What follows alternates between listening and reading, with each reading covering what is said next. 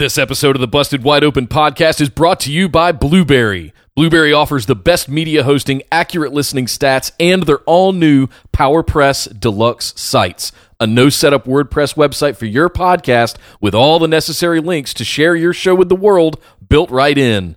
If you currently produce a podcast and are looking for a better host, or if you're looking to start a new one from scratch, head over to orbitaljigsaw.com/BWO and sign up for the best media hosting and a PowerPress Deluxe site to get your first month absolutely free. That's orbitaljigsaw.com/BWO, or just use the promo code BWO at checkout for your first month absolutely free.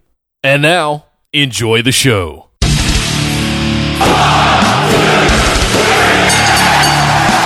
You're listening to the Busted Wide Open podcast, dropping the elbow on the hottest topics in sports entertainment and the world of professional wrestling.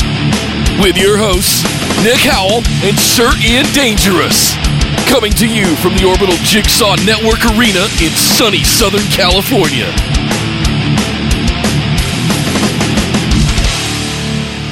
Welcome back to the Busted Wide Open podcast, but if this is your first time joining us, we'd like to welcome you to episode number 48. I'm Nick Howell. And I am the luscious Sir Ian Dangerous. Luscious? And I don't know about you, Nick, but are you ready to catch some hands? Oh, yeah. I'm going to catch these hands. Oh, this week was full of hand catching.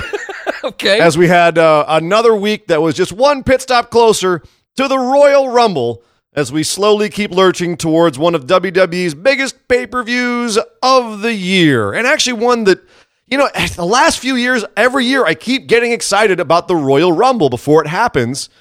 And I've been disappointed the last few years, I'm not going to lie. Have you asked yourself why? I have. I've spent probably too much time debating why I've been disappointed in the Royal Rumble over the last few years. Okay, tell me. It's about who wins, and that's why I know that I get more excited about the surprise entrances, as you guys have heard about me talk about on this show. I get more excited about who's going to come out next than who actually ends up winning the fucking. But here's the problem: is that over the last few years, it hasn't just been who's won the thing; it's how they've won it and what's happened in the middle. And there's been a lot of really disappointing booking in the guts of the Royal Rumble over the last few years as well, and. You can have someone who I don't necessarily really want to win as long as the rest of the Rumble has been entertaining up until that point. I thought the last year's Royal Rumble was the closest we've come to that in the last 4 or 5 years. Yeah. This year's Rumble, at this point, given the number of people who conceivably could win the Rumble, like the number of ways we could go with this, it does lend it more towards the possibility of being a good Rumble, including the winner, as opposed to just us having some fun in the middle of it. Sure. You know what I mean? Yeah. I mean, for me, the highlight last year was Ty Dillinger coming out at 10. And the fact that that's the highlight is not saying much. Exactly. But yeah, 2 years ago was AJ Styles. And yeah, so lots to look forward to this year. We'll get more into what we think of the Rumble coming up. But we got to talk about what happened this week first, because we did see some good TV this week. We saw a fan favorite, who we still not name yet until we get into the show, doing a lot of what he does best. Yes. Which includes catching hands, giving people hands to catch. We saw the return of a popular finishing move that was banned previously, which was shocking, to say the least. The fact that got almost as much press as anything else this week should say something. I jumped out of my skin. Oh, I was shocked that it came back. And we saw a new champion over on Smackdown Live, which also was a surprise. It was a shock that we had this championship happen this week, among other things. But before we can talk about any of that, we got to go over and talk about some big news. Well, coming hot out of WWE last week, we heard that Paige is officially, again, too injured to compete in the Royal Rumble this year, and may actually have to retire. Yeah, there's no official word from WWE specifically yet that I can find. It's all still other sources reporting it, PW Insider and Pro Wrestling Torch and a bunch of other very knowledgeable places saying that Paige is done in WWE, that they're not going to clear her again to wrestle. Yeah. She was ringside this week in her ring attire, but did not get involved in anything. And she has been removed from the Royal Rumble graphic. and on WWE.com, they did say that due to a neck injury, she will not compete in the Royal Rumble, which is heartbreaking. Yeah. For her, who is, she's going to go down as being a very historically relevant person in wrestling, in women's wrestling specifically. For her to not be involved in the first Women's Royal Rumble is a tragedy. And she's 25. Personally devastating, I can only imagine for her. But again, we don't have any official word from WWE, probably because they're still running tests and still figuring it out. Right. That being said, there's a couple aspects I want to talk about here. One, she was out for what I think 17 months. Yeah. She was out after neck surgery and rehabbing her neck, and her doctors told her, "Don't go back and wrestle. You can't wrestle with this neck. You're going to get injured again." And sure enough, she was back for a month or two, and boom, she got injured. Have we not had enough lessons in professional wrestling about neck injuries? Stone Cold, you could go back to Kurt Angle. You could go back to Daniel Bryan, Edge, and that's interesting. You said Edge first because. He is I heard somebody say, I can't remember whether it was Jared or somewhere else I read, Paige's neck injury is almost mirror image of exactly what Edge had. And the minute they saw that, and I think it has to do with the L2 and L3 in your neck. So the fact that they even let her ringside just to have be anywhere near a chance of taking some kind of bump is scary to me. And if we look at what went on with Daniel Bryan over the years, it's an interesting case because he hadn't gotten anywhere near being cleared, but they cleared Paige. Which was bizarre. Back. And I know he's frustrated about, I can only imagine he's frustrated about that. I don't want to put words in anyone's mouth here. But yeah, the fact they let Paige back in the first place, that she got cleared by the WWE doctors, is suspect, especially considering these other cases. That being said, if you remember, Edge has been in ring and has been involved in physicality since then. Seth Rollins threatened to break his freaking neck at the one point. Remember that? Yeah. When John Cena was coming out to help him, that was actually a really cool moment. That was in my opinion, that was Seth's best heel moment that he had during his run as a heel. But that being said, there's a couple of other aspects to this. Sasha Banks, who was the person who did actually injure Paige, Paige had her back turned to Sasha, who was in the corner.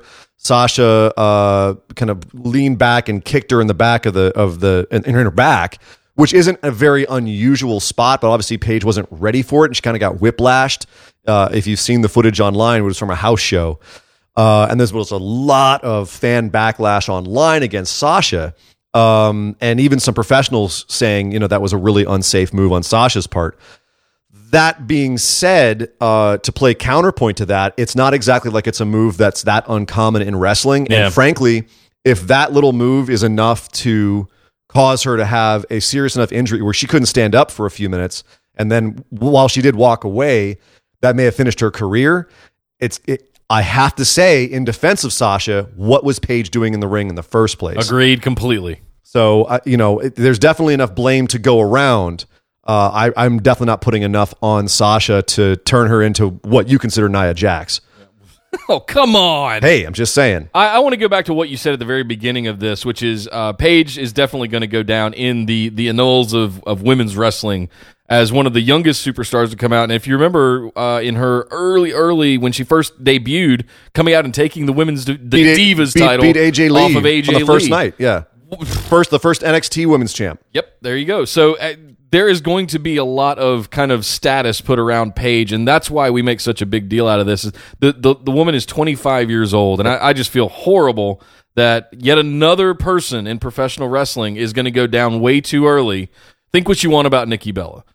Went down way too early, was on a run there for a while with the championship, was doing a great thing for the women's revolution, whatever. But again, sidelined with almost the same kind of neck injury. Well, and hers was self-inflicted because her finishing move kept messing up her neck. Exactly. She had to change her finishing move. But that being said, the question is what happens next for Paige? Does she go to a managerial role, which is what she's filling right now with Absolution? Does she go to be a trainer down at the Performance Center? Does she leave WWE and say, screw you guys, I'm going to wrestle no matter what somewhere else? Does she become a commentator? So it's all still up in the air. She tweeted out something saying that 2018 will be her year. I can only say fingers crossed for her that is the case. We have not had a good Paulie Dangerously or Paul Heyman, whatever you want to call him, or a classic manager. Maybe you've got to go back to Vicky Guerrero as a thing, but she's more of a GM that I see that. I would love to see Paige take on a strong female, sleazy kind of female managerial role for other women that are in the WWE, similar to a Heyman, if I could compare that. I'll tell you right now. She could do it. Well, I think she could, but she's got a long way to catch up to Selena Vega, who right now is killing that role and doing it better than anyone I've seen, except for possibly Paul Heyman now. In terms of the managerial role, she's murdering it over on NXT. Speaking of 2018 being people's years, more big news. We've been calling this for a while. You heard it here. Well, not first, but you definitely are hearing it here. Ricochet and War Machine and Candice LeRae have officially signed with WWE. Yep, signed on to the Performance Center. That's the important little asterisk of that, which we've had debates about whether it was going to be NXT or main roster or the Performance Center is where everyone starts out. Sure. You know what I mean? They're only saying Performance Center. Who knows where they could end up if they start out at NXT, if they come out of the main roster. The Royal Rumble is about to happen, including a women's Royal Rumble. Candice LeRae. I'm just saying there's a lot of places they could go right away. I would not be surprised if all three of those that you just named had an appearance of sorts at the Royal Rumble in a couple of weeks. I would be shocked if both War Machine came out, because there's two of them, and that's two slots in the Rumble. Sure. Unless they plan on splitting them up, which I think would be foolish.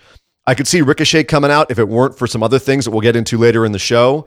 But we'll see. I mean, again, super happy for all of them. Ricochet is our boy, Prince Puma himself. We love him here, and War Machine are incredible. Candice LeRae is incredible, so very exciting there. Cannot wait to see what happens with them. I'm curious if they keep all their names too. Candice obviously will keep her name, because she used it in the Mae Young Classic. Will they keep War Machine's name? Will Ricochet keep his name, or will he change it to something else? Well, War Machine, aren't they like a Scottish version of the Ascension? Do they do the Ascensionist Scots or something? I don't know. I'm being silly. They're way more talented than the Ascension. Understood. For starters. That's a given. But I don't think they're American. But at any rate, in other news and less happy news, Jey Uso was arrested for a DUI in Hidalgo, Texas, after one of the shows. Why? Recently. There's no excuse for it anymore, guys. You know, it's honestly, it's silly. I take Lyft home from the bar every week. You know, there's just no. I don't understand this, and I have no sympathy for it. Well, but here's the thing: we haven't heard the full tale. I mean, here's the thing: I have to look into what the blood alcohol percentage that being over makes you have a DUI. Oh, in Hidalgo, Texas. Texas. Yeah, you know, it might be 0.01 exactly. So there's more to the story that we haven't heard yet. That's all fair. We know is that he was arrested for DUI. WWE has basically at this point said we're going to wait and see as well before we take any actions. Good for them. So it's just out there. They're the tag champs. You know what I mean? The Usos are the tag champs right now. Based on, we'll probably see at the Royal Rumble when they have their match against Chad Gable and Shelton Benjamin. If there's any immediate fallout from this, if they're going to have any kind of punitive actions taken against the Usos in WWE. Drop the belts first, at least get them. That's what I'm saying. Cleanly, right? Right, yeah. and then deal with it from there. So, yeah, that is the big news. He got his hands caught, you could say. He got his hands in handcuffs. That's terrible. That's terrible. Okay. You know what? But we're not done saying catch these hands. You know, because you know where else people caught these hands? Over on Monday Night Raw. You know, Ian, just when I thought my markery for Braun Strowman could not be any bigger than it already is, he comes out and totally redeems himself. Mark. This week, Braun Strowman stole the week of wrestling for me, as far as I'm concerned. And yes, that has everything to do with me being a mark, but also everything to me being a huge wrestling fan and enjoying this side of the sports entertainment business is seeing the scripted choreography of all of this kind of stuff play out like it did on Monday Night Raw. So let's set the table for people who may not have seen Raw or want a refresher on what happened. Okay. Before you get too far down the Braun rabbit hole tingling here. So Braun Strowman, Nick's favorite human being, or monster among human beings, if you will. Braun Strowman this week was fired by Kurt Angle. Came out to the ring, said he was going to get the title of this at the Royal Rumble. Kurt came out and said, actually, Braun, it's now not a triple threat because of last week when you pulled down the truss and it was you created an unsafe work environment, so you're fired. okay, bye. And then Kurt runs away. Yep. And Braun's kind of stunned for a while, gets led out of the arena for a while by a whole bunch of burly security guards. And right as he's about to leave, one particularly burly security guard with a particularly bad beard shave job put his hands on Braun, which began a series of destructive events that went through most of the show. Yes. And involved Braun Strowman destroying everything and everyone in his path. Literally. He destroyed the entire security team and then stalked off saying, "How dare you fire me?" Yeah. And found Kurt's office, laid waste to Kurt's office, and then decided to go to the production trucks via catering, where he found a poor young gentleman carrying a large cake with one very precarious slice cut off conveniently for Braun to eat right up in Cake Guy's face. Cake Guy, meanwhile, looking like a scared rabbit as a giant crocodile stares it in the eyes. Glaciers move more than Cake Guy did. Cake Guy was terrified, and I can't blame him. If Braun wants to eat your cake, let Braun eat your cake. Now, I thought he was going to just smash it into his face. I think that's what everybody kind of halfway expected. But then when he just picked up the cake and took a bite and just walks off, just brilliant. Yep. I literally LOL'd. There was quite a few moments in this segment that were they were funny. They were over the top. Braun stalked off to the production truck, which Kurt noted, "Oh God, they're worth $12 million." Gets in the production truck, scares everyone, including Kevin Dunn, who finally was on WWE Yay! TV. And him and his big choppers were finally on TV. And Braun kept threatening to destroy things and stop the show in the production truck. Pushing buttons And what does this do? Turn all this off. And scares everyone out of the truck. Goes outside, for some reason unhitches the actual truck from the cab, and then flips the truck. I know that when he did it earlier in 2017 with the ambulance, that there was some kind of cable thing that they were using to assist flip it over. I didn't see anything like that. Now, I'm not going to sit here and say that 385-pound Braun Strowman can deadlift a 2-3 ton semi easily, and just flip it over on its side. But damn, they sold it like he did. They made it look really good. Holy shit! They made it look good. I'll tell you that. My only issue was the rapid fire editing during this segment made it look very. Yeah. Didn't make it look as real, as quote unquote real as the rest of all of these segments. But the whole thing ended with Braun getting back in the ring, coming out, trying to kill the announce team. Went after Michael Cole.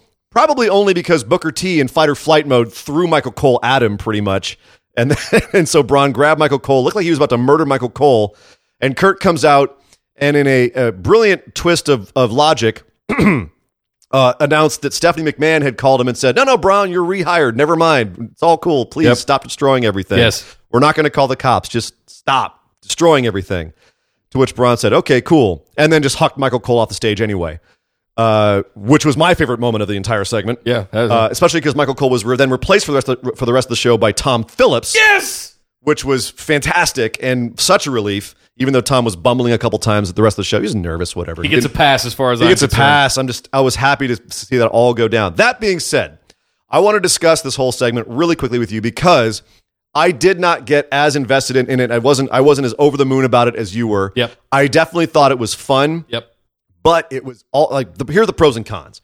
My cons were and again, I know I'm talking about WWE. I'm talking about sports entertainment here. It was super corny.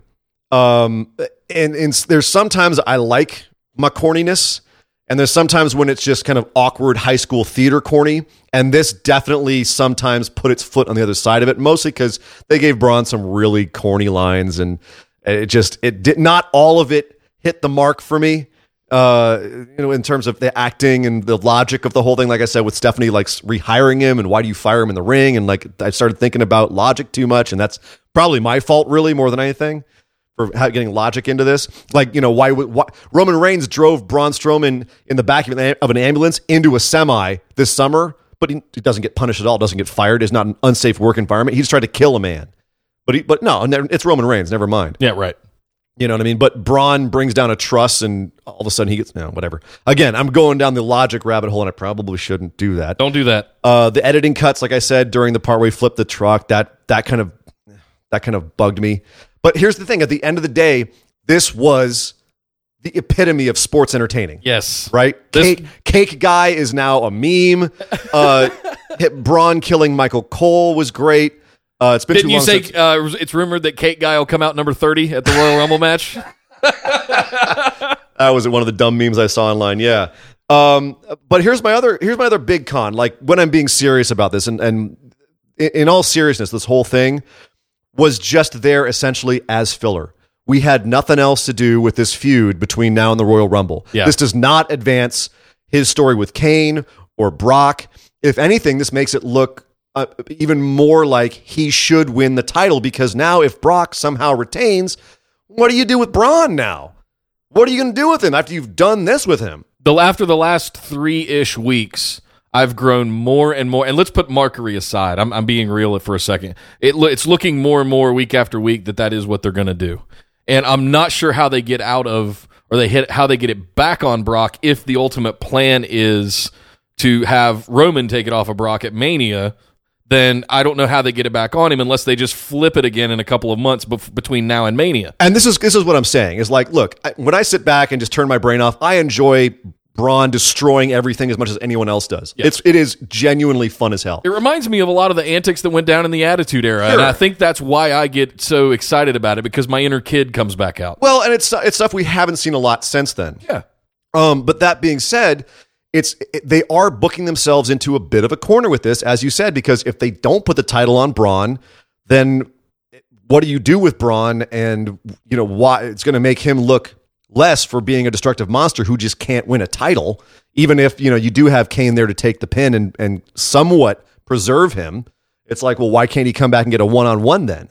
You know what I mean? Right. So that's a problem. If he does win the title, and the ultimate plan is to have Brock Lesnar versus Roman Reigns at WrestleMania, as you said, how do you get the title back off of Braun without making him look bad? They're in a bit of a pickle. As much fun as this is, it's unfortunately creating a bit of a situation where you're making Braun too big of a deal, and you make him too much of a monster almost. And do they flip it around maybe and does Brock get pushed aside in all of this somehow? No, because WrestleMania is about the casual fan.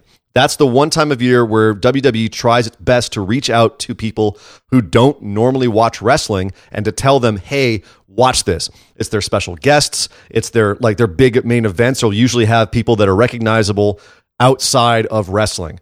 And Brock Lesnar is definitely the number one person that they have for that. Brock Lesnar will get in people who don't regularly watch wrestling because he's a UFC star as well. His name carries weight outside of the wrestling business. Yep. So I can't imagine that you would have, and Roman Reigns is their boy right now. Like, that's why that's the main event.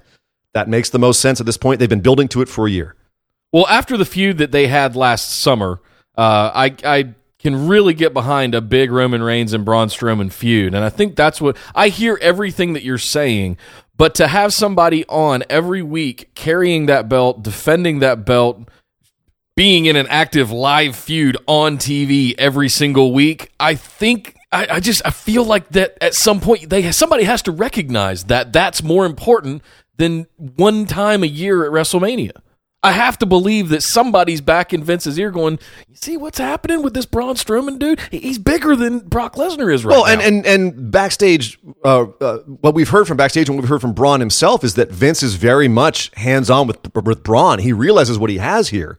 So I think that Braun will be the focus more after WrestleMania once we get this whole Brock Roman thing done with. I can only imagine. And I think then we might see some more Roman and Braun, which I agree. I'm all about. Their feud is one of the best things that happened this last year. Yeah.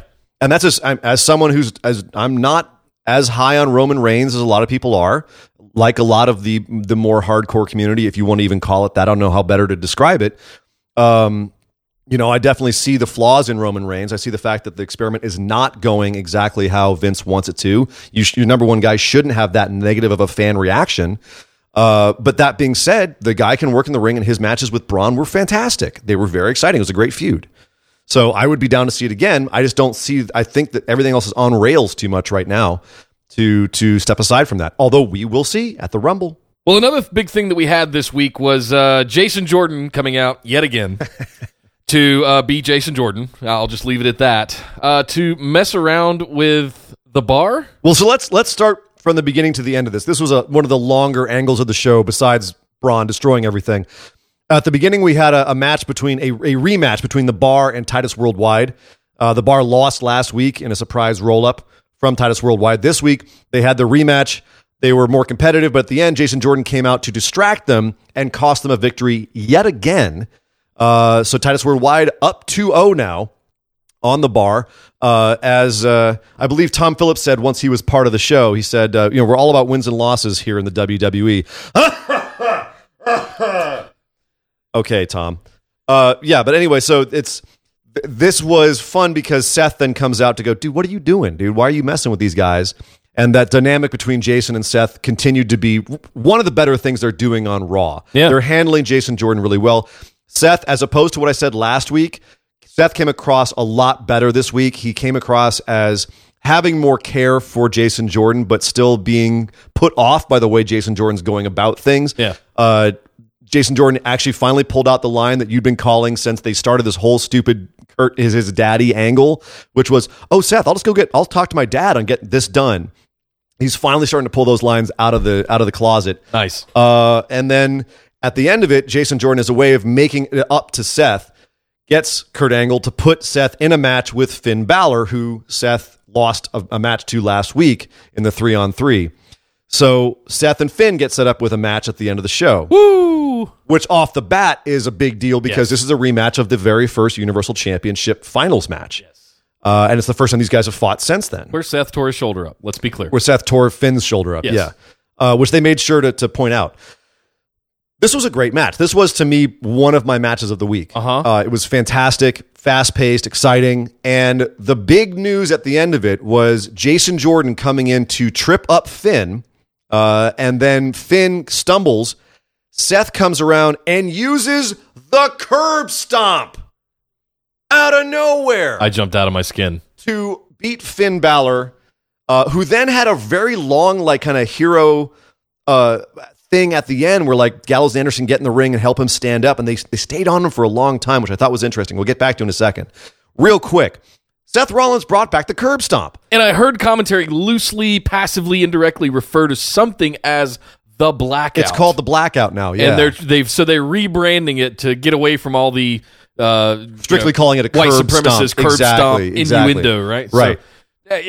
So it's the blackout. I can't wait to hear Cole say it the first time. Okay, so there's so many things I'm curious about with this. For one, we know from Seth being interviewed that the curb stomp was originally banned after WrestleMania 31, where arguably the greatest curb stomp / RKO ever occurred. Yeah. And after that, because Seth was the champ, Vince looked at that and said, when they're showing clips of you wrestling on the Today Show, I don't want them showing your finishing move and have it be the curb stomp and have it called the curb stomp. That's not a good look for our company now that we're kind of PG and playing more to the masses. Right. Which is, to be fair, a logical thing that makes total sense as far as branding and public perception.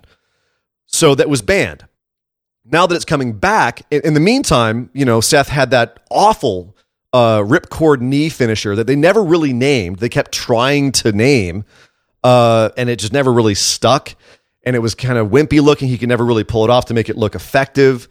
So this is, in my opinion, if they let him stick with this and get it back and keep it, now that he's not the number one guy in the company anymore, I'm curious what happened backstage to, what politics happened to get him to be allowed to do this again, for one thing. Is there any chance that he just did it?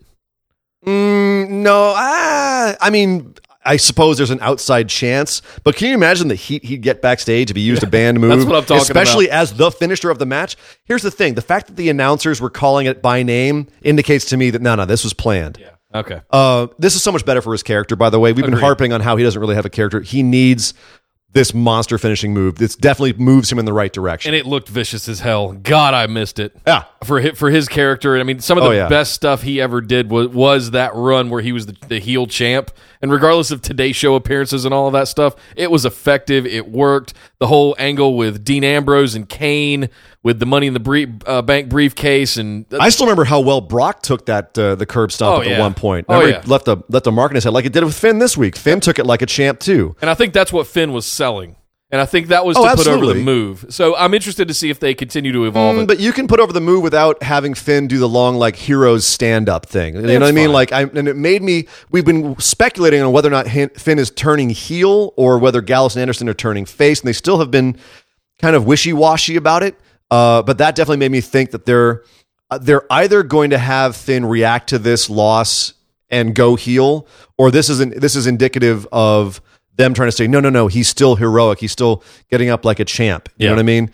And that second one is the one I think I'm leaning more towards based on his physical reactions and how they were selling him with the camera and everything. Yeah. But at the end of the day, very excited to have the curb stomp back. Very excited to have this match. Sorry, the blackout. Excuse me. We can't say curb stomp anymore, right? Yeah, no, which is whatever. We're still calling it the curb I guess we stomp. can. We're still calling it that. But anyways, so in other news on the show, Roman Reigns, Seth Rollins' Shield buddy, is currently in a feud with The Miz. And he had, in retaliation to his beatdown at the end of the show last week by The Miz and The Miztourage, he had a handicap match against The Miztourage, which went pretty much how you'd expect. Yeah. And you know what? I've always said it. I love watching Bo Dallas wrestle. Man, the guy works in the ring it's fantastic. Just a classic worker. In wrestling. But you can't be better than Roman Reigns. So what does he end up doing? He ends up selling the 3 or 4 moves that Roman actually can do. So that they allow Roman to do. They want to make, it's like the John Cena thing. They want to have him give the same show to everybody because it's what they quote unquote want to see. This was fine. It started with an Elias introing them in with another song. Which makes me wonder what's happening with Elias if he's just Miz's intro guy now. Like, he's a great heat getter when he does the song thing, but I do want to see him wrestle more. He had a couple of good matches there for a while, and he seemed like he was getting a bit of a push. Mm-hmm. But then Miz comes in the ring and cut another sick Miz promo. He does a great job of looking into hard cam and being extremely believable and very clear.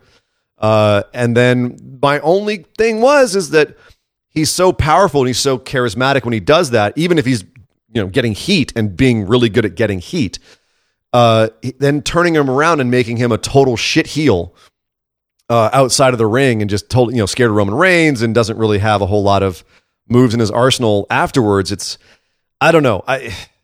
I'm talking out both sides of my face here because I know that's really what you need in a good shit heel.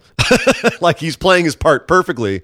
I guess that's my mark. That's my markery for Miz coming out. It's the stuff that we grew to love about Miz over the last year. Yeah, I guess I just want him to be sold as a bit of a stronger heel. And right now he's still the heel with the 2 Stooges, who even combined can't beat Roman Reigns. And I guess I kind of want him to be a little bit more of a heel that can compete. And he has had a couple of matches where he's competitive. And then ultimately loses because he's just, he's not the good guy. Yeah. But he's almost too good at the promos. I just thought about something, by the way. If they're going to have the Intercontinental title match next Monday on Raw, what's Roman Reigns, your top guy, doing at the Royal Rumble pay-per-view? Probably being in the Rumble and teasing a win, if not winning outright and then challenging for the Universal. Although I got to say, if you do the Rumble in Chicago and Roman wins again, the place is going to burn. Wow. Just saying. But here's the thing. Is there any way that Miz wins this title back on next week's Raw? Yeah, I think so. Or do they go home with Roman standing tall? No, I think so. I'm not even going to sit here and try and guess, honestly, until we see what happens with an Intercontinental title.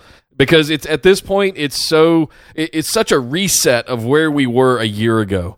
Yeah, that's one thing I wanted to call out here is that we're in an interesting place where all of a sudden the guy who's had the Intercontinental title for the bigger part of the last year doesn't have a title and is now facing it. The guy that shouldn't really have that title should be over in the Universal title picture against that. And if it flips again, I don't really know where things are going to go. But here's the thing. You've already set up Braun and Brock. But they obviously, like, the Intercontinental title is the top title you're going to get without being in a feud with Brock Lesnar. And that's a very rarefied air for people who are going to have feuds with Brock Lesnar, as we've seen over the last year.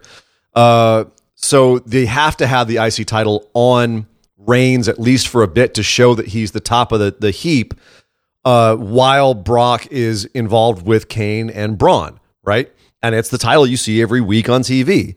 So as much as it's nice to see it on Miz, and Miz does really, that's, as we have said time and time again, title makes the man makes the title. It's really the case with the Miz. Yep. It is one of those things that does bring some more prestige to the IC title to have it on Reigns, especially with the way he's respecting a little bit more now than he has been in his titles in his past.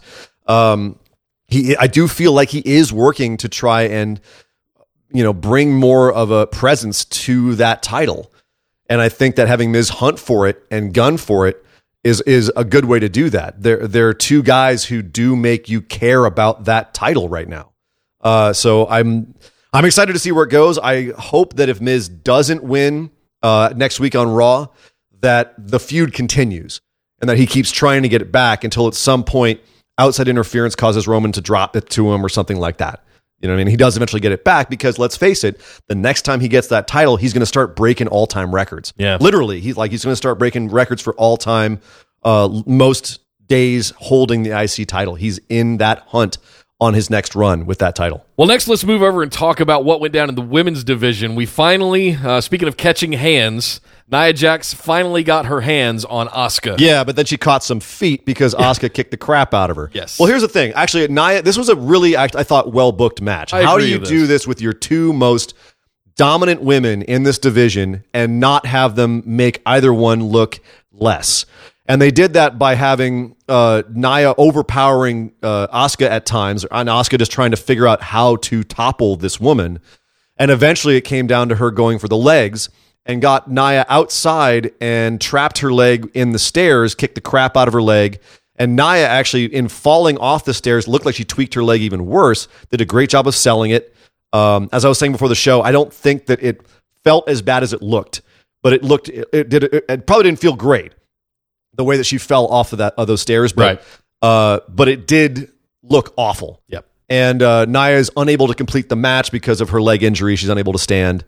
So Asuka comes out looking strong. Nia comes out looking like she had to bow out to injury. She literally couldn't stand. And who comes running out to save her? But her best friend Alexa Bliss. Or maybe she's still her best friend. Who then gets kicked to the curb backstage because Nia and Enzo's story inexplicably continues, and I have no idea what's going on there. I don't think anybody does. Yeah, well, it's one of those things I think they're treading water with, because I don't think they want to go anywhere with that until the Royal Rumble's done, if that makes sense. I feel like that's one thing they can slow play and just keep it in our minds, and they might go somewhere with it further down the road. So. Yeah, when I first heard this was going to get booked, I wasn't sure. I think we talked about this before the show. I wasn't sure how they were going to get out of this. I thought they were doing it too soon. Yeah, I thought this is I don't want to say a WrestleMania match, but it's kind of a big enough match. Deal. Yeah, it's a big enough deal. And I didn't know how they were going to get out of it, and how they played it, how they booked it was absolutely perfect in my eyes. Injure the big girl, make Asuka look strong, like she took down the monster, show some vulnerability, but still a little bit of weakness and strength at the same time in Nia Jax. It's one of those things where you feel like Nia might have had the chance to beat her if she hadn't injured her leg. Yeah. You know what I mean? Like it was well booked all around. Another match that was in the women's division that I didn't think was as well booked was Sonya Deville and Sasha Banks. Now, I'm not mad at the outcome, which was Sonya kicking the crap out of Sasha Banks and beating her. Yeah. That I have no problem with. I think that Sonya needs to look strong. I think she's a woman who could go along the way in the women's division once they break her away from Absolution. My issue here is, once again, we have another match where you've got the other members of Absolution, and then you have Mickie James and Bayley on the outside on either sides of the ring. And they're obviously continuing this kind of feud here, much like they're doing over on Smackdown with the 3-on-3 women from the Invasion group and then the hometown group, if you will. And it's not really going anywhere. It's just, they're trading wins and losses from week to week. Someone wins, someone loses, and it goes back and forth from week to week. Who is in more trouble right now, in your opinion, Bayley or Sasha Banks? Because I can't pick one, if I'm being honest. There is more kind of just happening with both of them. There's definitely a part of me, the conspiracy theorist, that wants to say maybe Sasha's taken a loss here because of what happened with Paige, but I don't think this is not a situation. I think they're going to be vindictive like that. I don't want to think about like vicious shooting and stuff like that. Exactly. It's I can't help it. It's WWE. They've put that in my mind over all the years where they've had petty shit happen. It's like talking about Baron Corbin matches. last summer with all of his antics and stuff, right? Hey, man, it wouldn't be the first time that WWE did something petty like that. Remember what happened with Alex Riley? Remember what happened with Zack Ryder? You get the head of yourself. You start talking. They'll come back and get you. They're petty. They can be petty like that, and that's just recent memory, man. We can go back and talk about some real petty shit back in the day if we wanted to get really down that. But here's the thing: I think that Sasha's still a little bit more protected than Bayley is at this point. She's getting a lot of opportunities still thrown her way. She's getting a lot of presence on social media. She's getting a lot of presence in WWE events outside of performance.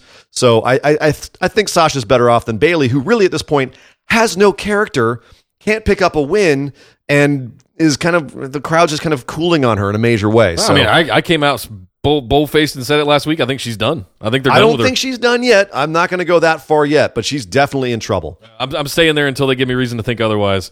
Over the cruiserweight division, Cedric Alexander beat down Tony Nese. Yeah, Mr. Abs himself. Yes. Here's the thing. So Goldust is still hanging out in Cedric's corner, which makes me wonder, at what point did Goldust lose 100 pounds and become 205? I don't know. I'm just curious. So Tony Nese, obviously Enzo's boy this week, and Cedric beat another guy on his never-ending circling the drain until Enzo's ready to compete again. At the Royal Rumble now, we have a cruiserweight match between the rematch between Cedric Alexander and Enzo Amore. Given the crowd reaction to Cedric this week, though, what does he have to do to get over? What does he have to do? Have a character, have a story, have something other than the fact that you're an amazing in-ring worker, which is simply not enough for main roster WWE anymore. I'm sorry. It's true. It's crazy. He is probably one of the most athletic, talented guys they have. But then again, so's Apollo Crews, and he couldn't get over. It's crazy. I hold out hope. I'm not going to compare apples to oranges, so don't freak out here, guys. But I'm reminded of just how bad Rocky Maivia was in the early days. Those were some terrible, terrible, terrible costumes and things. And look You're what he comparing became. Cedric Alexander to Rocky Maivia? Just how terrible the shtick was, and the fact that it was crap and it didn't work and all of that stuff. I think there's a huge upside for Cedric. I think he's decent on the mic. He's an incredible in-ring performer. They've got to figure out a character and a story to build around that guy. See, he reminds me more of like Neville when they first brought him up from NXT, where he's just insanely talented. And everyone's like, you're really talented, but there's really nothing to you. You know what I mean? It's more than Rocky Maivia, who I relate more to like what they just did with Jason Jordan recently, where they made him like the super smiley, super happy baby face, and everyone freaking hated it. And then they'd swerve the ship into that hate, and now it's worked perfectly. So I'll give you that.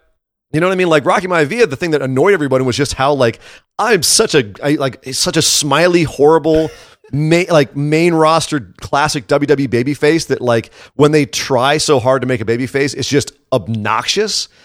As opposed to Cedric, who, like I said last week, has a bit of a vicious streak, which is a competitive. Maybe they need to just turn that loose. I don't know. I think they need another good heel in the cruiserweight division now that Kendrick's out for a while with that broken orbital socket. But I don't. But Cedric just comes across as too much of a nice guy to be a heel. Maybe if Rich Swann gets back in, you have him beating people up that are not his girlfriend. Come on. What? Come on. Speaking of beating people up, the Revival had a match this week against a couple of jobbers who they promptly beat down and then gave a great promo where they called themselves professional wrestlers, which, if you know, Vince doesn't like. Yes. He likes it. You are sports entertainers. Was this Pipe Bomb 2.0? A little bit. A little bit. Dawson, I think it was Scott Dawson who said it. People were hitting him up on Twitter being like, yo, dude, you're going to get in trouble for saying that. And he tweeted back, yeah, I already am. Yeah, I bet he is. So I don't know if that was off the cuff, but first of all, I think that's a really awesome angle for them. And it's kind of been their angle from the beginning. No flying, just fists, kind of no flips, just fists kind of thing. They're like, we're not sports entertainers. We're professional wrestlers. We're out here beating people up every week. That's a great angle to take. Whether or not they're going to be allowed to take that angle is another thing entirely. I think Vince is all over it. I think he'll be all in. I think he's the one who said he didn't want to hear that in the first place. I think he'll be all over it. Because you don't call a title a belt kind of thing. Look at what's happening. Look at us talking about it on the podcast, all across social media, all the response that it's getting, the heat that it's getting. I think Vince recognizes good heat. Oh, yeah, he's going to jump on board. so up on social media. Listen, you know what I mean. This is going to continue. I can see this building to something else. It gives the chance for them to, maybe the third chance is the charm, third strike is the charm, whatever you want to call it, and they're finally not going to be injured and be able to get a decent push off the back of this pipe bomb-esque kind of promo. Damn, it was hot. The whole time I was sitting there going, oh, God, damn, he's right. And the crowd still isn't reacting to them because they are kind of cooled down because of all the injuries, but they could definitely pick up very quickly because they are ridiculously talented. Incredible. Probably one of the most, I would imagine them on SmackDown with the tag division over there. So, yeah, no, they're awesome. I can't wait for them to get some real matches. That being said, quick note about the jobbers they beat. They're jobbers. They're quote-unquote local talent. Yeah. They're not local talent at all. They're actually pretty well-known professional wrestlers. Their names are Aaron Solo and Ricky Starks. They're also known as the Extra Talented or just Extra Talented. They work in progress. They're the tag champs over in Wrestle Circus. Aaron Solo is actually Bailey's fiance. So that's where I had heard that name before. Yeah. Okay. Cute little tidbit of trivia there. Yeah. Well, unfortunately, the Revival segment was not on Hulu, so I don't know if that's telling of anything, but I really don't judge that anymore. Also, a jobber squash, I'm not too worried about it. Another thing that wasn't on Hulu was the reveal of the brand new Tron and entrance of Woken Matt Hardy, which I had to go to the internets to look at because it wasn't on my TV. Yeah, last week they still had his old Matt Hardy one. He was calling on Twitter like, that's not the Tron I'm supposed to have. Yes. No, the new Tron looks great. It looks amazing. It's looks a shame really good. Nobody saw it. Yeah, nobody saw it, and I watched the footage too. No one cared about it either. I mean, at what point do we say the Woken Hardy gimmick is DOA? I don't know. I can distinctly remember the pop that they got in 2017 when they surprise came out at the behest of the New Day at WrestleMania. Forget the WrestleMania pop, which was huge. 100,000 people lost their mind and started doing the delete thing. Oh, yeah. Just instantly, the or minute as I said, the came Raw afterwards, where people were doing delete the entire time. Roman Reigns was out there. Yep. You know what I mean?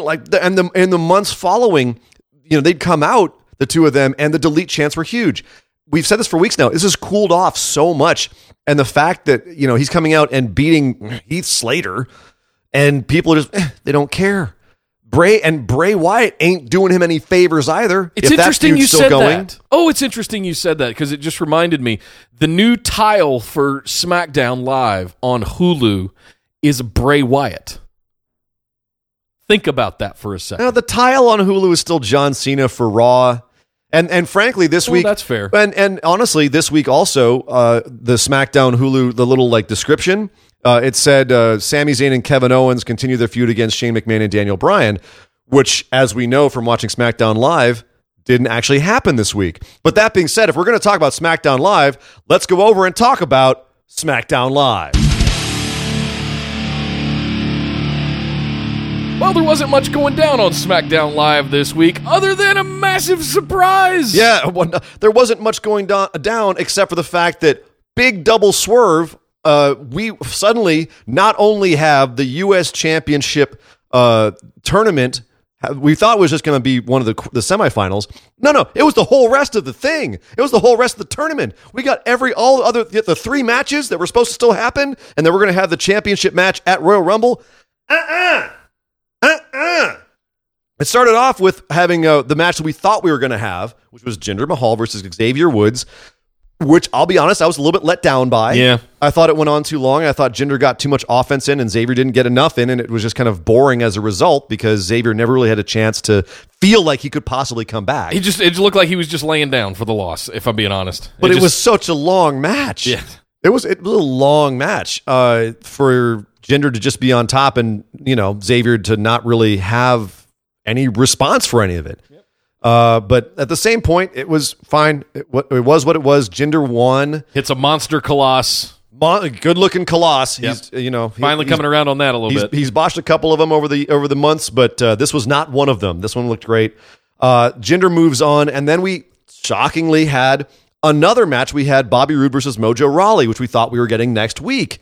In so that we could have our finals at the Royal Rumble. Nope, this was happening tonight. Yeah, this was a decent match too. I was as bad as the Jinder Xavier match was. I was actually pleased, and this was a fun match to watch. Mojo has completely 180'd for me. I think he's fantastic now. His attitude in the ring, the viciousness, the calculating way that he goes after people while still keeping kind of an aspect of like a football thing going on, like a lot of the charges and everything, the way he smack talks when people are on the ropes. And then conversely, the way that Bobby Roode was selling that Mojo had hurt his ribs and the fact that became a story of the match. And then Mojo even putting in his storylines, saying in his smack talk, "What did I crack your ribs, Bobby?" That was good stuff. Yeah, there's a lot of good stuff there. Very good all around. And Rude's always consistent. I mean, every single time he's going to come out there and give you a good match. So it's just consistently fantastic. And he wins. Bobby Roode moves on against Mojo Rawley to face Jinder Mahal for the United States Championship. Well, and here's where the shocking stuff starts. Because right after he wins and he's celebrating with his banged up ribs, the Singh brothers jump him right away. Yep. And then escape from the ring. One of the things looked like he legit injured his ankle leaving, too. Okay. I just want to point that out.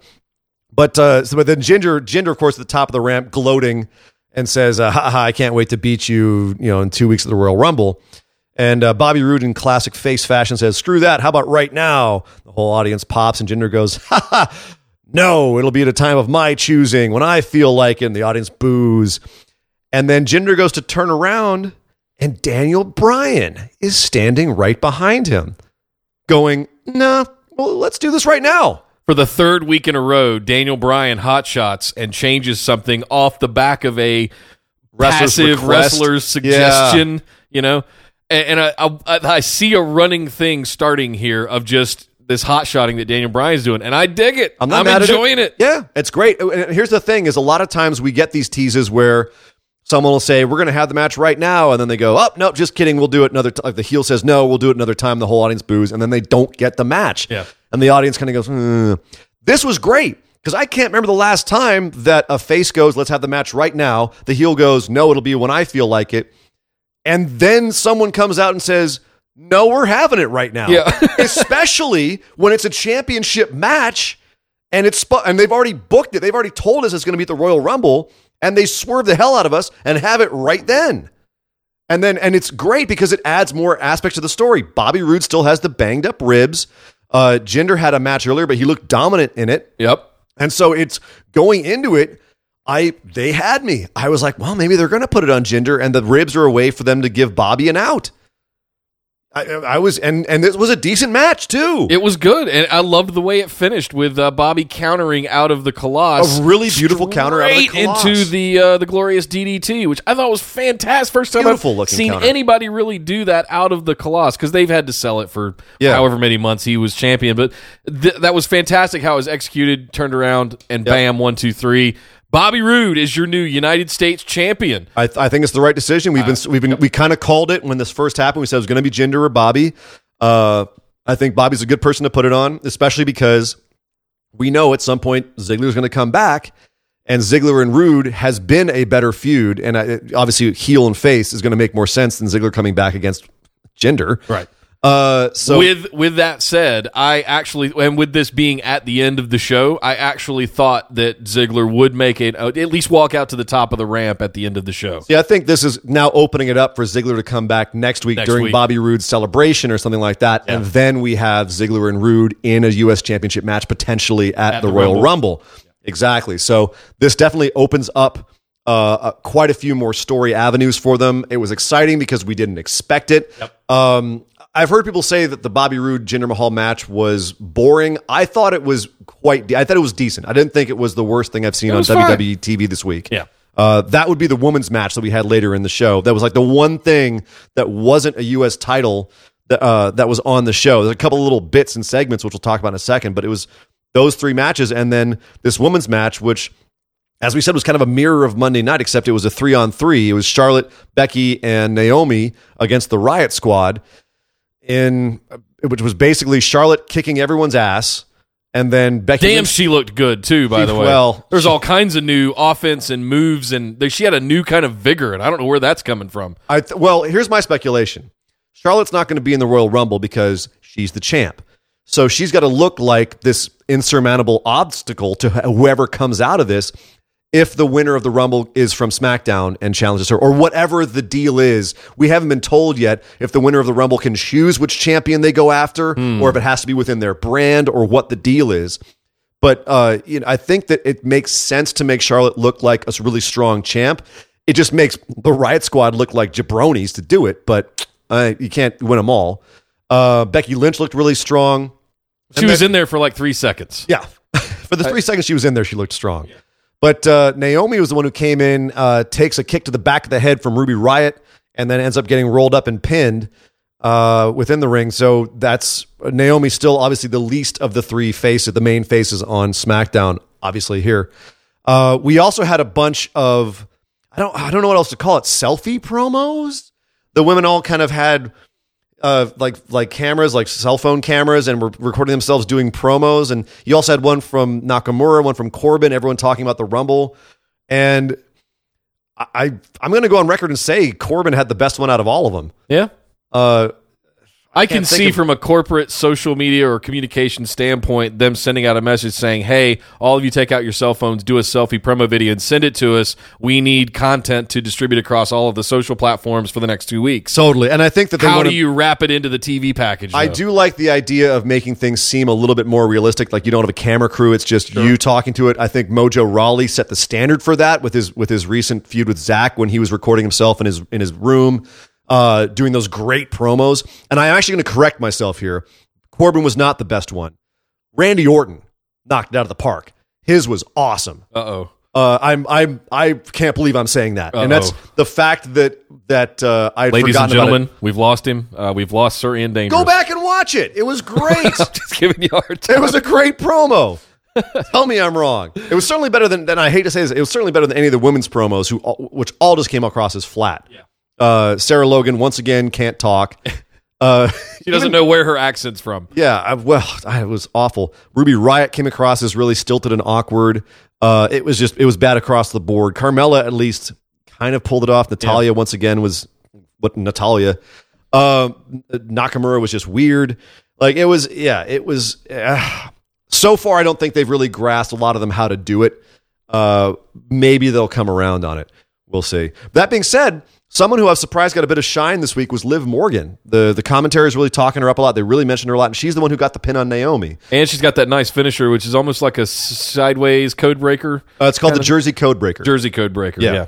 So interesting that they're giving her some shine. I thought that was worth noting, at least. Not like we said, not a whole lot else on this episode of SmackDown. We had a really awkward backstage promo from AJ Styles, of all people, kind of looking like he couldn't really remember all his lines. And I know a way. Here, let's tie a ribbon on it this way. 6 months ago, Bobby Roode was your NXT champion and arguably one of the best heels in the business at the time. Yep. Fast forward to today, he is a extremely face U.S. champion on SmackDown. Yeah, agreed. And also, by the way, the Bobby Roode face experiment to me came to its peak when he beat Jinder Mahal for the U.S. Championship. Agreed. With the banged up ribs and the way he seemed like he was overcome, like the whole thing was selling the ribs. Even when he was raising the championship, he sold the ribs. It looked like he overcame a lot, and the audience was totally into it. You know, up until now, he's essentially just been a Ric Flair robe and a really cool entrance, and not much else. Now we've got more of like that kind of gritty, gutsy face thing going on with him, and it's finally working for me. So, and I guess the reason I wanted to make that point is we've now proven how versatile that superstar is to be able to do both of those things at such a high level. True. And the sky's the limit for Bobby Roode as far as I'm concerned. That being said, he's way better as a heel. He's got a lot more stuff. He's got so much more to bring to the table as a heel. I can't wait for him to finally turn again. Speaking of people who were heels and turned faces, the Usos had a little segment with Chad Gable and Shelton Benjamin, which was basically the Usos doing a really good promo and then getting attacked from behind. Benjamin and Gable said, "See you at the Rumble," and that was SmackDown.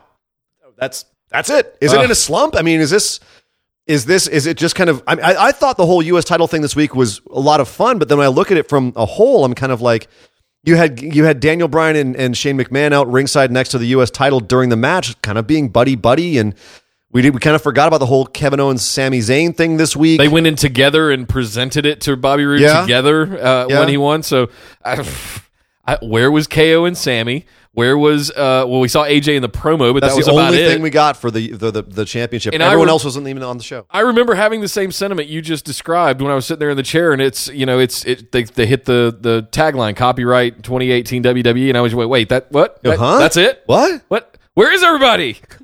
I'm expecting 2 more hours of show. No.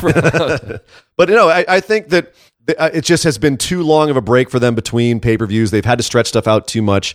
I'm curious to see what they do next week to get us into the Rumble. Now that they've spent their wad on the U.S. Championship, like, all right, what else you got? I mean, what else are you going to do to send us in hot to the Royal Rumble with this Kevin Owens, Sami Zayn, Shane, AJ Styles feud?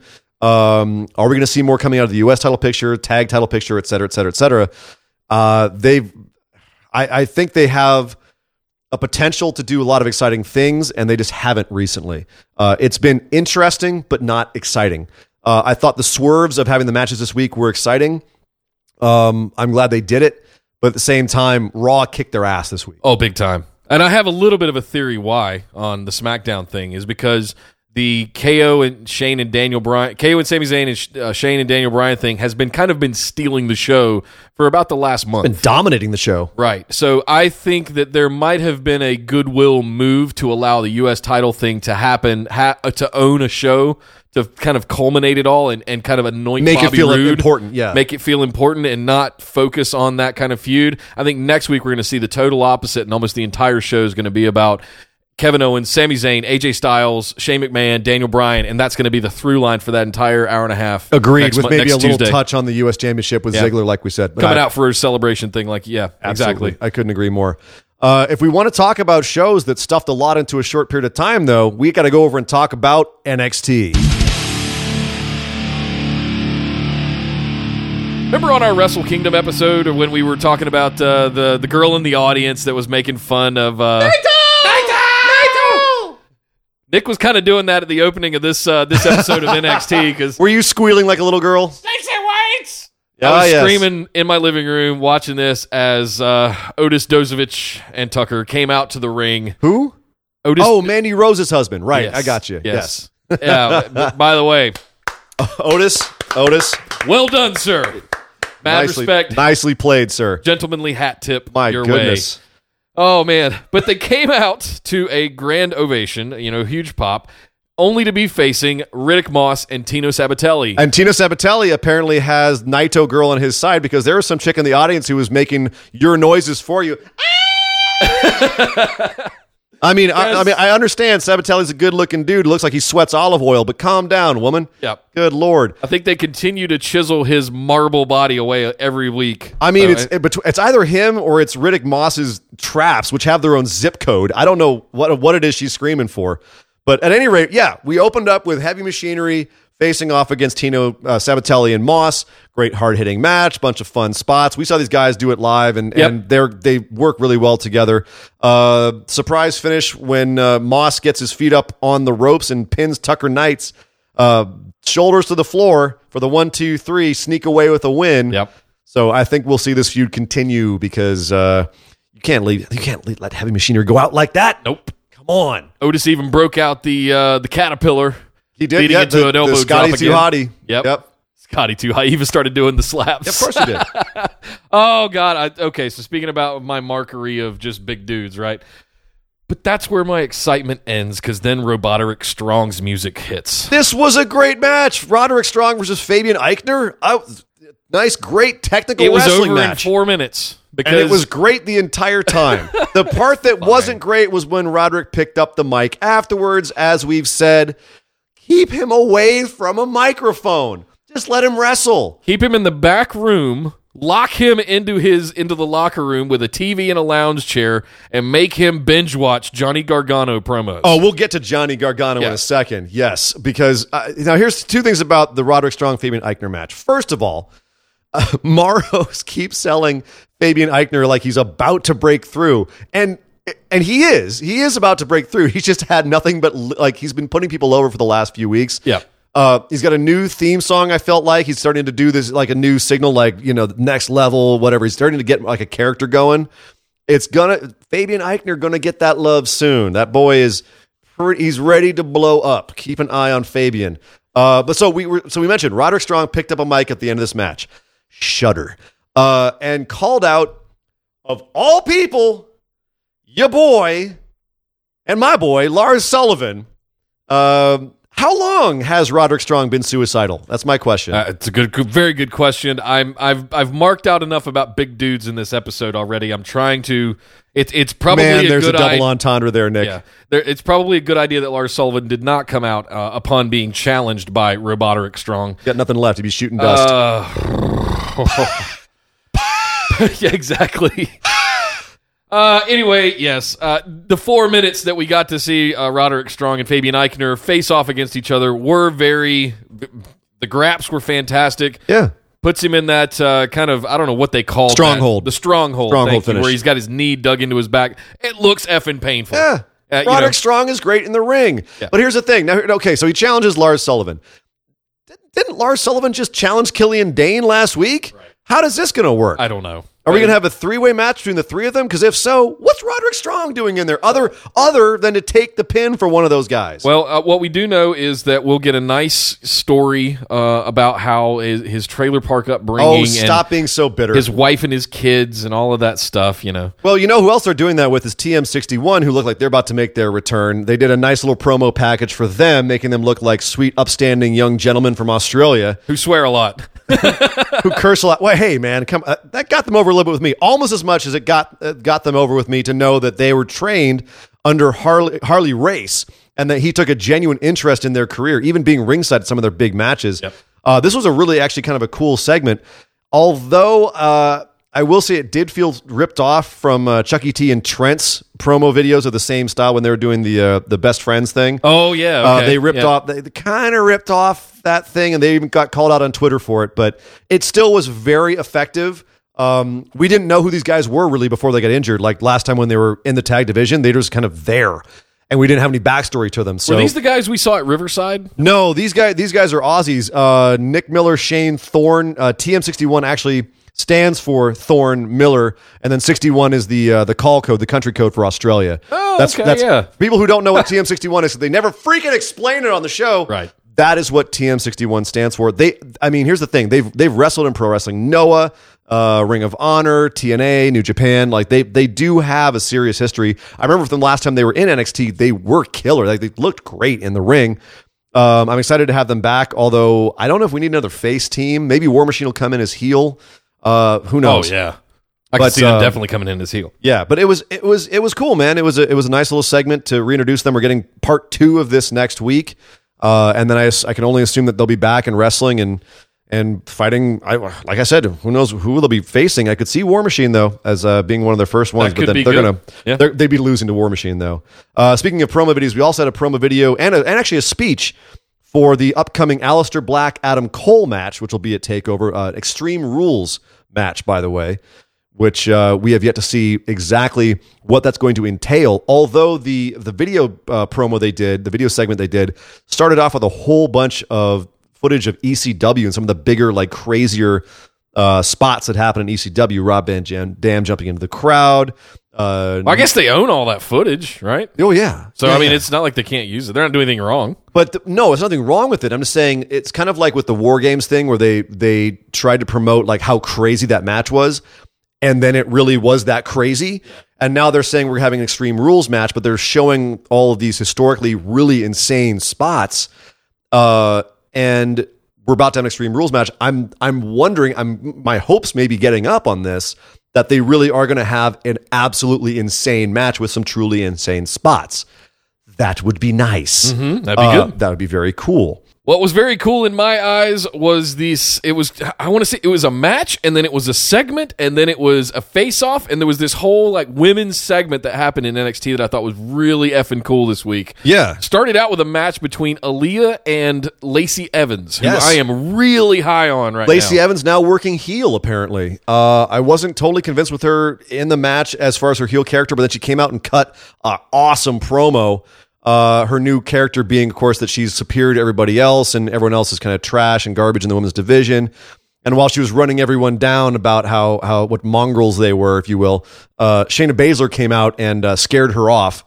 And then Shayna gets in the ring, and Aaliyah, who has just been dismantled by Lacey Evans, gets put into what Nigel calls a Kanemoto clutch, which is Nigel showing his ring IQ because its inventor was Koji Kanemoto. So it's more typically known as a Koji clutch. He's just getting fancy with us. Yeah. But basically, Shayna... Stop showing off, Nigel. Yeah, Nigel, you nerd. Nerd! But so Aaliyah gets put into this, sells her own death very well as Shayna chokes her out. Ember Moon comes out to a huge ovation, chases off Shayna Baszler, tells her to get in the ring, she's going to kick her ass, and Shayna says, I'm not getting in that ring until you put your title on the line.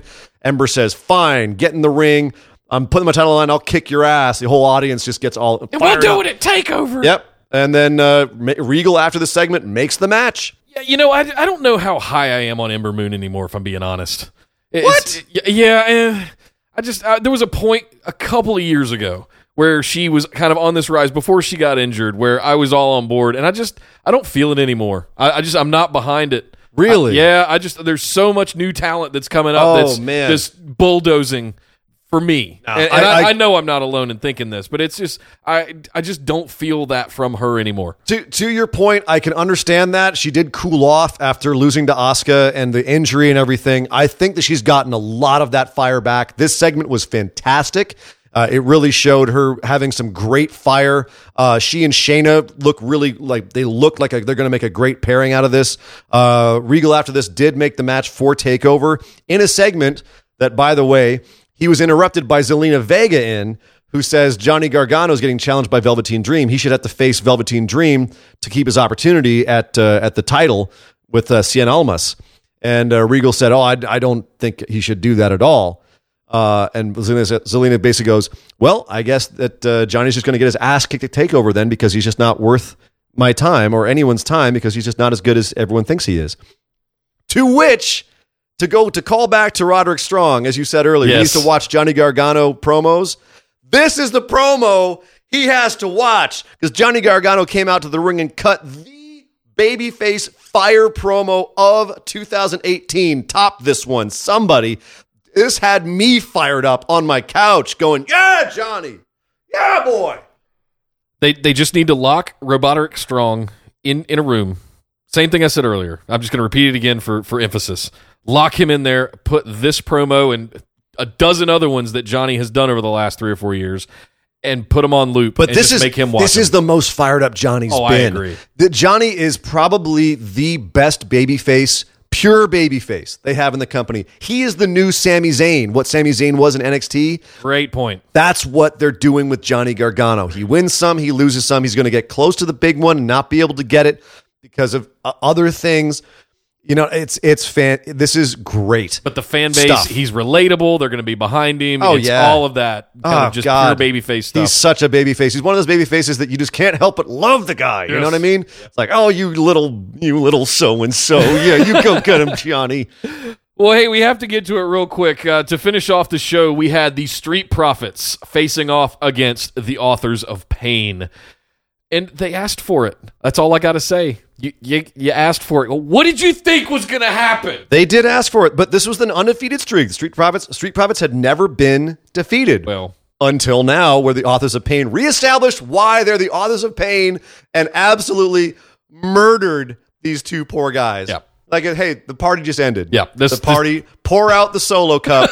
The party's over for the Street Profits. Yeah, they're done. Well, they're not done. They're not done. They just got cooked. Their opportunity at the titles at the next TakeOver is done. The AOP will be facing the Undisputed Era, which is interesting. Heel versus heel team. Uh-huh. Interesting. Does this mean that Undisputed Era finds a way to beat the AOP en route to them showing up on the main roster. We've been saying this for, it feels like years, but I feel like the main roster is so ready for AOP right now. They have been for the better part of a year at this point. Yeah. Well, that's NXT. Before we get out of here, though, we do have to talk about some very noteworthy notes and news. The big one that we got to talk about, and this is, let me take a deep breath before this. Yeah. So there, as we know, the WWE's TV contract is up in 2019. And so we have heard rumors come out this week that they may be talking to, well, they have been. Triple H did have talks with executives. A bunch of WWE executives have been talking to people at places like Amazon, Fox, CBS, Disney, YouTube, Google. And one of the most interesting talks is happening over at Fox, where they are currently renegotiating their UFC deal as well. And UFC wants $400 million a year as opposed to their current $200 million a year. So it's not going well for UFC. In the meantime, Fox is allegedly taking a look at WWE. Potentially either for a TV contract, which is at the end of the day probably more likely, just because I can't imagine Vince would want to get rid of his company Sure. at this point, although the CFO of WWE has said that they are open for business, quote unquote, when it comes to offers to buy the company. It's very interesting. But if they do a TV contract, that would mean that Raw, for the first time ever, would be on Fox on network TV. The upside, of course, being that if it's on Fox, that they'd be going on at 8 p.m. Eastern as the way that they are right now, but it would be a 2-hour show so they could cut to the 10 o'clock news. I don't know how they could do that. I don't know if they could pull that off. They've got 25 years of it being a 3-hour show. Why? No, they don't. No, it was a 2-hour show for the longest time. When they went to USA, they had to fill extra time. It hasn't been a 3-hour show forever. Has it not? Nope. It used to be 2 hours. Oh, yeah. For most of it, it's when I been. was a kid. Who knows? No, it's has a way of slowing time down. No, and I don't think do drugs, kids. I think it's obviously that's a very attractive thing to have Raw go back to being 2 hours. But in addition, depends on how you look at it. But in addition, think about all of the content they would have to cover all the spaces that Fox has on all their networks where UFC currently is. Well, let me throw another curveball at this. Fox is currently sitting on a massive payday, or they will over the course of the next year, because they were just bought, or at least the film division was just bought by the big D word over in Burbank. So, meaning Disney. And so they got a lot of cash from that acquisition. They need to fill ad inventory on all of these FS1, FS2, Fox Sports Southwest, all of these regional affiliate kind of stations, right? And who has more content right now than the WWE to fill all that stuff up? Well, and this is the interesting thing. If they do start pulling from their library to fill that time, if that deal does happen, there are so many aspects to this possibility that we could make a whole show just talking about this. There's a lot of things to consider. For instance, WWE would be asking for $400 million for their TV contract, which is what UFC wants that Fox doesn't want to pay. So would Fox go for WWE and basically throw UFC under the bus? If WWE leaves the USA network, what is USA going to do? Because that takes them from being a top tier cable channel to not really having any content to speak of. Mr. Robot doesn't count. No. And does NBC Universal, who owns USA, do they go looking at UFC if they lose WWE? And in addition, UFC just sold last year for $4 billion. They're obviously, looking to make more money. It's not Dana White anymore. It's a whole company. Like they're finding a whole different set of priorities now. So in addition, looking at WWE, their stock in the last period was up 31%, while the Dow Jones at the same time was up 11%. So they're definitely doing really well in the stock market. I think their best quarter ever, something like that. They're doing really well. Part of that is their cost-cutting measures, no more pyro, et cetera, which could be argued to be something that makes them look more attractive to a potential buyer in terms of their bottom line, their profit margins. And let's be honest, 2017 was a fantastic year for the WWE. Profits-wise, I don't know about creative-wise. Well, okay. Overall, I really enjoyed 2017 in the WWE, and I think it was one of the better years they've had in a long time. So I think that plus the pyro plus the streamlining of a lot of the other things is contributed to that kind of growth. And I'm a shareholder. I'll put my hand up. I own stock. It's not a lot. It's nowhere near a voting kind of thing, but I've got some shares. Maybe it's a good I like thing. monies. I like to make money. So Or anyway, Braun. yeah, put Braun on. Yeah, just Braun. I want the Braun show. No. The other part that came out of this was there's a lot of speculation. Are we fantasy booking right now, by the way? No, this is one of those things that there's so much to speculate about this, and there's obviously a lot of time before anything definitive is going to come out of this. So there's a lot of outcomes to this. It's fun to take a look at all the possibilities that could happen. And like I said, we could make a whole show out of fantasy booking what this potentials are here. There's even the rumor out there that WWE is floating these Fox rumors in order to drive up their price for USA to renew them. For Fox to just buy them outright, which would also make sense because Vince McMahon just took a whole bunch of shares off to the side and made Alpha Entertainment. Could that be his way of kind of keeping his foot in his own business if he loses or sells his major business? Is that his way of having toys on the side that he can play with, or is that him preparing for what might be a buyout? No, it's combination of the two. We know he's trademarked some stuff regarding the XFL. It's now clear, and this is confirmed that he is interested in being a part of, if not going in and on the Carolina Panthers, because they're up for sale. Sure. I can see fantasy booking, speculation, all of that good stuff. I can see him, I don't want to say leaving WWE, but exiting slowly over the course of the next 3 to 5 years and getting more into professional athletics. Well, look at all the things that over the years Vince McMahon has wanted to try to get into and hasn't always been successful doing, whether it's a music label or a nightclub or a football league or the number of other things that he's tried to get his hands into to varying degrees of success. And really, at the end of the day, the only thing he's really been monstrously successful at is wrestling.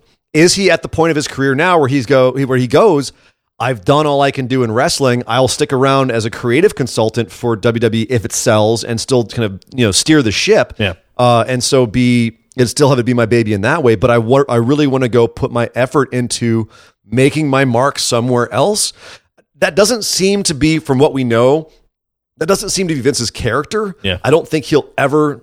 And this is just me putting my opinion on this and speaking for Vince. I don't think he's ever going to leave his baby. You know what I mean? I don't think this is going to be a situation where he sells enough to lose creative control and has the potential of being forced out a la Bill Watts in WCW. I don't think that will happen. But then again, stranger things have happened, and it does look like he could be making moves to preserve some power or some agency with some of the moves he's making. Yeah, it's going to be interesting to see how this develops. We will definitely keep an eye on this. This is not the last time you're going to hear us talk about this on this show. I think this is going to be a long-running story throughout the course of the year to see what happens as they get towards 2019 and making that new deal, regardless of what happens. Yeah, we know it's coming. Does Fox renew UFC? Does NBC Universal steal UFC and then have nothing for WWE? Does WWE play NBC and Fox against each other and get a bigger contract for TV if they go to Fox? What's that going to mean for their schedule and the shows that we see on TV? Does Fox buy WWE? Does Fox buy WWE outright, or does NBC Universal slip in the back door and do it? It's, again, they're open for business. This is a huge story that is just beginning to percolate. Another big story that we heard this week was Goldberg is going to be the head of the class for the Hall of Fame in 2018. Okay. Hey, cool. Yeah. Yep. I can get behind that. Yep. If it's not The Undertaker, it might as well be Goldberg. I would not be surprised if Undertaker shows up in that as well. So, no, I'll tell you why he's not. Okay. There's no way Undertaker isn't head of the class, one. Fair. Two, in my opinion, them putting Goldberg in here this year is a sign that Undertaker is not retired yet. He's going to be at the Mania. He's going to be a Mania. Okay. Yeah, that's my speculation.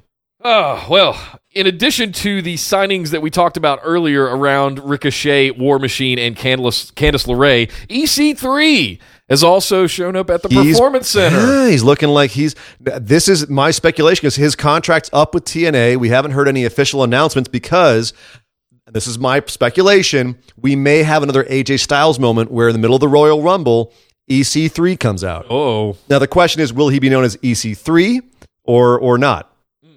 Also, James Storm and Lashley are rumored to potentially end up over at WWE as well. James Storm has explicitly said he wants to end up at WWE. When he does and how he does is up in the air. Lashley, that we don't really have any idea, but it would make sense that he might end up back in WWE. Yeah, he might go on a run in Japan. Who knows? Yeah. But he's free to do what he wants now. Their contracts are done over at TNA. Well, we've got some results from Progress 61. Ian, why don't you run them down for us? Yeah, just a couple of quick notes. The Grizzled Young Vets fought Mustache Mountain, beat him, and that was actually fun because Trent Seven, one of the members of Mustache Mountain, as you know, also showing up all the time in NXT. He gave Triple H a call before this match just to make sure that everything was kosher. Okay. Will Ospreay defeated Adam Brooks. Brooks is looking like one of the better heels in Progress these days. He's got a lot of charisma. Some crazy moves in this match, as you would expect from your IWGP Junior Heavyweight Champion in Will Ospreay. And good news over in the heavyweight title picture. Chris Brooks challenged our boy Travis fucking Banks, and he lost because Travis effing Banks should stay at the top of the pile. The Kiwi Buzz saw as having a hell of a 2017 and 2018. So very good news coming out of Progress 61. Not such good news for Tim Storm. He and Josephus had an empty arena match for the number one contendership to Nick Aldis's NWA heavyweight title. Now, why would you do that? I don't know. It's a weird gimmick match. It's weird because to not have the crowd reaction, but it was a good match. And it ended with poor Tim Storm taking a fall through two ladders. And Josephus walking off with the number one contendership in his and his spiritual advisor's hands. That's a cool little angle with him. He's got like a Serena Deeb, CM Punk era Serena Deeb advising him spiritually. So it's a cool angle, actually. If you aren't up on what's going on in NWA, it's worth a look. Some cool stuff going on there. Well, we weren't done with the neck injuries yet for this episode. Apparently, Jazzy Gabbard has also had neck surgery repairing 3 discs. The alpha female herself. You may remember her from the Mae Young Classic, looking awesome. Yes. She's one that I think a lot of people really wanted WWE to sign, and they were hesitant to because of her injuries to her neck. Now that she's had, as you said, 3 discs repaired, 35. She's 35 with a repaired neck. I don't know. She does have a YouTube channel called Road to with a broken freaking neck. I'm sorry, I had to. Sorry, Jazzy. I'm just saying, she has a YouTube channel called Road to Recovery. She's a wonderful human being. Yes. She's a sweetheart. Fingers massively crossed for her because she would be, I think, with her look and everything, she'd be a massive, she has a massive upside and could do really well in WWE despite a lot of what could be perceived as downsides. Well, over in Lucha Underground, we talked recently about how they did get picked up for a new season. Yes! And Dr. Wagner Jr. is going to be in the new season of Lucha Underground. He was in a couple of the previous seasons as a hired gun. This time he's coming back in. My question is, does he come back in with his mask on, or he's unmasked in real life? Remember, he got unmasked by Psycho Clown. Yes. So in real life, down in Mexico, does he come in with his cool, kind of Dos Equis, most interesting man in the world look that he has? I think it could be awesome. If he's a regular on Lucha Underground, I think he'd make a great character. That's really exciting to me. Wagner Jr. is one, all-time great Mexican wrestlers. So that's really cool news. What's not cool, Ian, is we missed Pro Wrestling Guerrilla's Mystery Vortex here by a week. I just did not know it was going down. I literally looked today for the first time of the 2018 to see, all right, let's see what the schedule is going to be. And Mystery Vortex was a week ago. Yep. Yeah. Damn it. I honestly, and I also completely wasn't on my radar. I missed it as well. The only reason I knew it happened at first is because the night it happened, our good friend Vanessa posted an Instagram picture of her on Keith Lee's shoulder, because that's how big that guy is. Yeah. But yeah, so I'm so mad I missed that. But we do have the results, so we run do have those the results down for us real quick. Joey Janela defeated Flash Morgan Webster. Sammy Guevara defeated Ray Phoenix, which I was kind of shocked by. But Sammy Guevara's got the rocket strapped to him, so that's not actually too surprising. Keith Lee, as we mentioned, was there, and Zack Sabre Jr. was forced to bask in his glory as he beat Zack Sabre. Get back to Japan, Zack. Right. What are you doing over here? Trent defeated Marty Skrull. What are you doing over here? Well, he's not the champ anymore. He can be over here. The Chosen Bros, of course, Matt Riddle and Jeff Cobb, our boy Jeff Cobb, defeated Ringkampf and retained the tag titles. And as you may have guessed based on our big news, Ricochet did indeed lose his PWG title the week before he officially signed with WWE. He lost it to Chucky T. Chuck Taylor becomes the second two-time champ of PWG. I guess we can't use Ricochet's bumper anymore because he says he's the only two-time Well, I guess Battle of Los Angeles champion. So I guess we could still use it technically. I'm still absolutely. We should absolutely use it. Ricochet, I love you.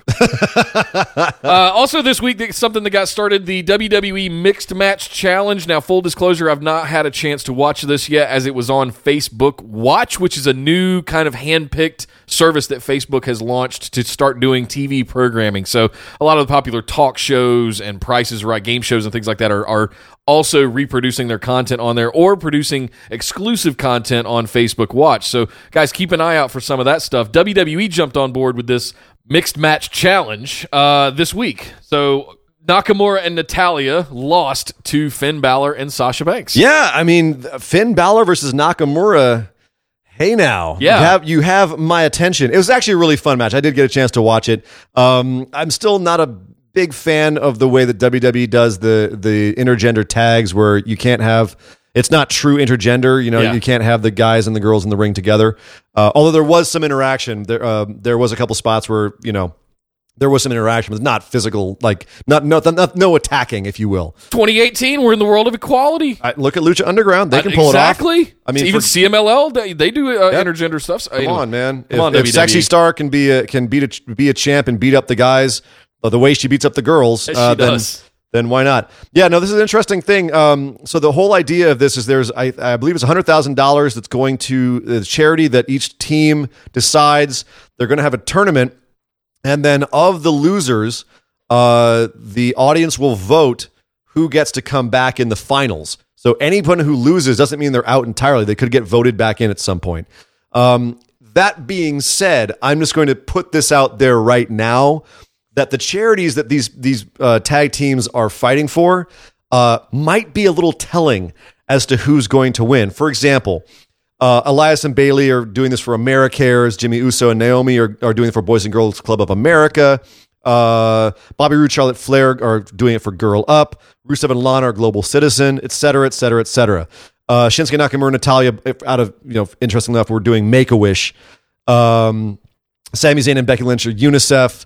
Finn Balor and Sasha Banks are going for Special Olympics. Now, the early favorites for this and the ones who I think it's going to be hard to beat are Braun Strowman and Alexa Bliss. Let me guess, Connor's Cure. Yes, sir. That is correct. That is correct, It was going to be that or Susan G. Komen. No, it is Connor's Cure, which, of course, as we all know, is WWE's in-house charity. Tax write-off. For child cancer. Yeah, you think?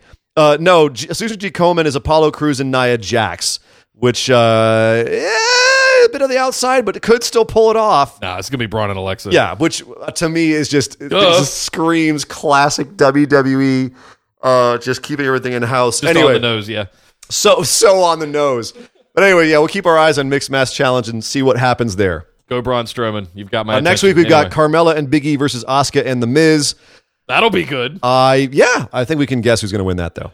Well, based on their charities... who knows? Based on the fact that Asuka is going to kick the shit out of Carmella. I'll leave it at that. Well, guys, that's our show for this week. Come on over and join us in the Facebook discussion group. Just search for Busted Wide Open, and you'll find us there. Post funny memes, talk about the show every week, and any hot news that happens in the world of professional wrestling. You can also hit us up on Twitter at BWO Podcast, where you'll find us tweeting about some stuff throughout the week, newsy type things. Or send us an email, bwo@orbitaljigsaw.com. If you want to support this show and rock some sweet swag, head over to orbitaljigsaw.com/store. You can find some BWO hoodies, phone cases, coffee mugs, all that jazz. And don't forget to head over to iTunes or the podcast site of your choosing and give us a 5-star review, give us a comment, leave some feedback, let us know what we're doing well, let us know what you'd like to see improved, and just let us know how we can make a better show for you guys out there in podcast land. Absolutely. But on that note, I'm Nick Howell. You can find me over on Twitter at DataCenterDude. And I am Sir Ian Dangerous. You can find me on Twitter at Sir Ian Dangerous. But by God, somebody stop the damn match! This show is part of the Orbital Jigsaw Network. For more episodes, subscribe to us on iTunes, Google Play, or Stitcher Radio. For details and show notes from each episode, check us out, orbitaljigsaw.com.